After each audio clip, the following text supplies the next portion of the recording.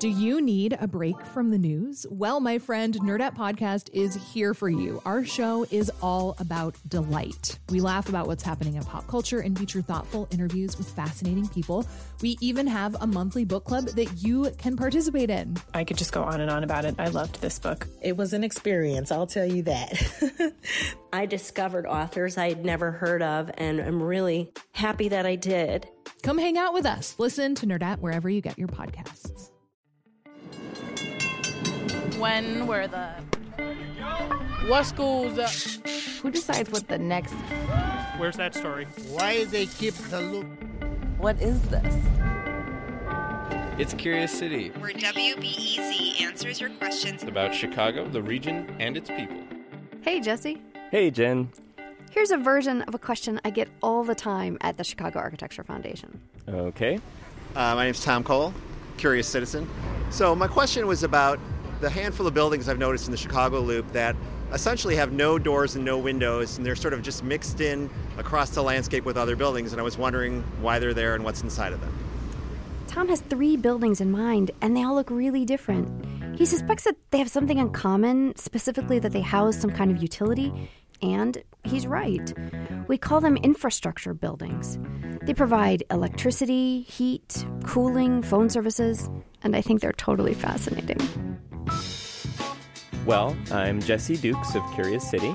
And I'm Jen Mason-Garb of the Chicago Architecture Foundation. Which is Curious City's partner in answering architecture questions like Tom's.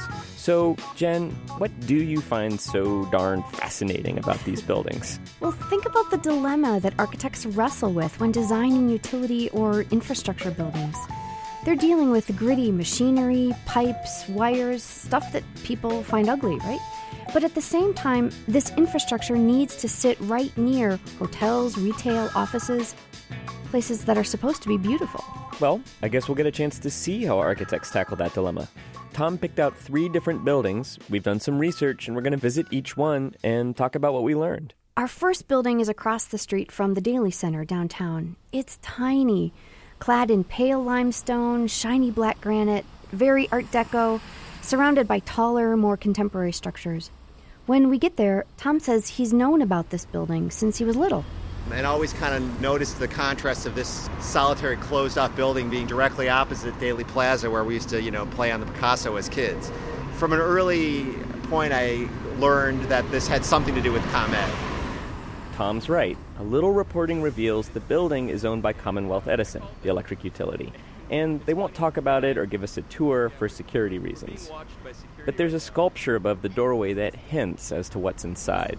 This bas-relief panel of a very stylized kind of superhero-looking guy. And underneath you see sort of those little houses of the city and then some skyscrapers in the background. To me, he looks sort of maybe Egyptian or Incan. He's got a stone loincloth. And he's holding lightning bolts. Lightning bolts, yep. Capturing the energy of the city. Hint, hint. Turns out it's a power substation. It takes high-voltage electricity from power plants and converts it to a lower voltage the nearby buildings can use. So I'm wondering if those transformers that are inside of here, is this exactly the same thing that you see, like, sitting out on the grass with a chain link fence around it? Yes, I've seen pictures. It's exactly it's like they just, like a sky crane helicopter just dropped this on top of one of those things you see with the, the chain link fence and the danger high voltage signs. Substations are all over, and yes, often the equipment is out in the open. But ComEd needed their substation in this fancy theater district where nobody wanted to see it. So they hired the architecture firm of Halliburton Root to design a new building as beautiful as its neighbors. They're the same firm that designed high-end Art Deco buildings like the Board of Trade and the Palmolive building. We show Tom an original sketch of the building, which shows glamorous theatergoers in front of an enormous door. Look, there was a door here. It also has recessed show windows for displaying, quote, electrical products, unquote. The door and windows have since been walled off with granite and limestone. It's still a very nice building, but having seen it with the doors and the glass, it's so much actually better with the doorway and the glass. It's just, you kind of are almost hungry for it when you look at it now. Not many people would call Tom's second mystery building beautiful. It sits 3 blocks north of Union Station on Canal Street. It was actually designed by the same architectural firm as the ComEd building, Halliburton Root. But this one was built nearly 40 years later in the 1970s, and it's totally different. Tall, at 23 stories, it doesn't have any fancy details. And in the places you'd expect windows, most of the building just has this rough, grooved concrete that gives it an interesting texture. But then you look all the way up, and only on the front side of the building, the top looks like 6 floors have some windows up there. The rest of the entire building is concrete, ventilation. And so the question is, what is inside those, let's say, 18 floors of concrete concealed something? We know the building was built by Illinois Bell and now owned by AT&T. You can Google that. But like ComEd, AT&T doesn't want to chat or let us inside. However, we arranged for somebody to talk to Tom right outside the building. Oh, you're the man, huh? I'm the man. Okay. Somebody very familiar with this building. Well, I'm Nick Balandic. I'm one of the people that worked on this building. I was the structural engineer. If the name's familiar, yes, Nick Balandic is the younger brother of the late mayor, Michael Balandic. I'll give you a little bit of history of the building. When we started out, the building survived severe hazards. At that time, the mood of the country was such that everybody was worried about nuclear attacks and such. Now, this building will not stand a direct hit of nuclear attacks. Right. But if the bomb were dropped a short distance away and the radiation occurred, the building walls would protect whoever was in it and the equipment. We had turbine generators up on the roof. So this building would survive for at least 2 weeks. What was actually happening in the building in terms of the telephone there? This building is nothing but a switching station. It is nothing but an equipment building. It was not designed for people. Right. It was designed for equipment, except for the offices above, and they're above the 21st floor. This hulk of a building may look dull, but in the 1970s, the neighborhood was at the edge of downtown, surrounded by industry. And in this case, the architects decided they're not going to dress it up. Tom thinks the texture of the concrete is part of the strategy to blend in. I think the point that Jen made about the fact that it has this textured concrete to kind of mimic the effect of a window makes it less obvious. If that didn't have that, it would really just be like this concrete monolith, which would really stand out. I think the building is trying to be anonymous. Yeah, I get that too. It's like, look somewhere else. Yeah. Nothing to see here. Nothing to see. Keep going. Keep going. The designers of our third building faced a similar dilemma to the AT&T building. But rather than making it anonymous, they designed it to be more welcoming along a busy retail district at State and Adams. You can actually walk into it. There's a CVS at street level, and maybe 5 stories above that. It's hard to tell because, like the other buildings, there's no real windows, just some round vents. And Tom says he's seen clouds of mist billowing out of the top, and he's heard rumors about what's causing them. I was standing on that corner over there. There were 2 guys talking, and one guy said to the guy next to me, said, there's a nuclear reactor in that building. And I was like, there's no way that's true. And that's what really kind of got me like, I got to figure out what's in that building. Well, I actually do know what's inside. We created at the Architecture Foundation a science lesson on how this building works. Basically, it produces really, really cold water during the evening when the electrical rates are lower, and then it pumps that water mixture to the nearby buildings. Then it's used to cool the building, so that's what it does. Enwave, the company that operates this chiller plant, that's what they call it, they have 4 other plants in the city that provide cooling for buildings that don't have their own air conditioners. And to Enwave officials, give us a tour. Thank you, Jim. It's basically a cold water factory, stacked in stories like an office building.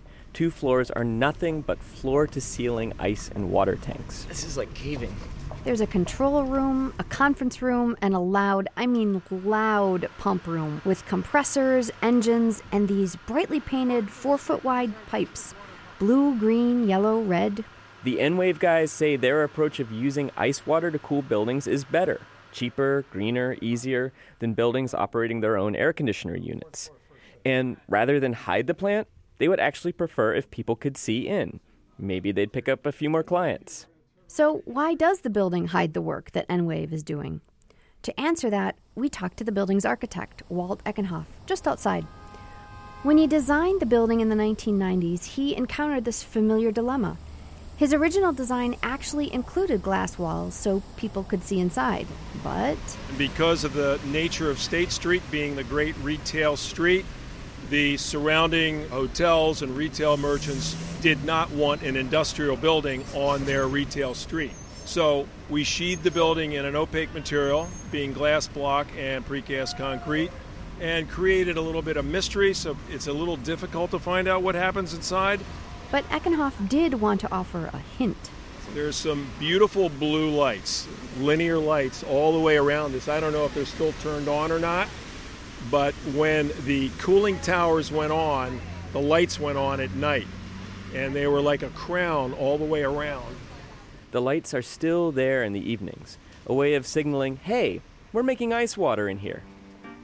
So we've seen 3 buildings hidden in plain sight. One that dresses up infrastructure in a glamorous outfit, one that aims to be nondescript and anonymous, and the N-Wave building from the 90s that's hinting. So, Jen, how do architects deal with this dilemma? What do they do with pipes and wires and machinery today? Well, it's changed a lot since the 30s, and the 70s for that matter. Designers and the public are recognizing that infrastructure is interesting. So, let's see it. Think about the exposed wires or pipes you might see in the ceiling of a trendy loft building. And a great large-scale example is the University of Chicago's South Chiller plant from 2010. It works like the N-Wave building, but everything is inside a glass box, so you can see all those brightly colored pipes and pumps. After seeing the insides of N-Wave's building, our questioner Tom Cole likes the idea of chiller plants or electrical utilities with transparent buildings. I really do think if they expose, all those pipes to the outside, it would be great because, for kids who have to realize energy just doesn't come out of the wall without somebody making it, and there's environmental costs and all that stuff. Would you bring your kids here for a tour? I would, yeah. I think they'd like it. Reporting for this story came from me, Jesse Dukes. And me, Jen Mason-Garb. Thanks to the Chicago Architecture Foundation for partnering and letting us borrow Jen. Support for Curious City comes from the Doris and Howard Conant Fund for Journalism.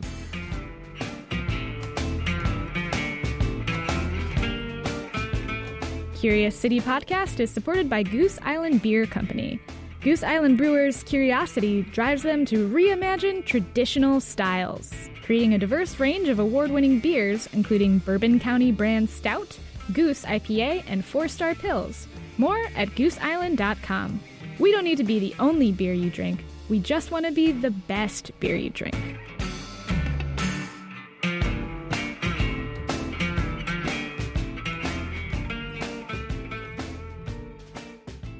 Next time on Curious City, where is Chicago's geographic center point?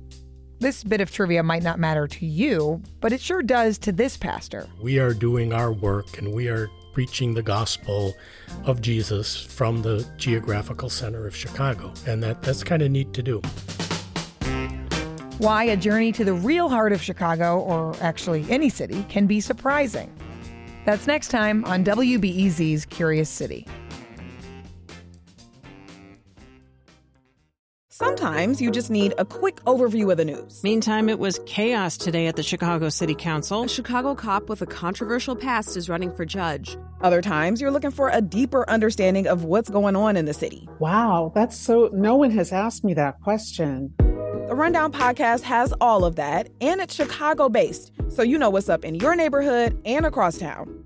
Listen to The Rundown wherever you get your podcasts or at wbez.org/rundown.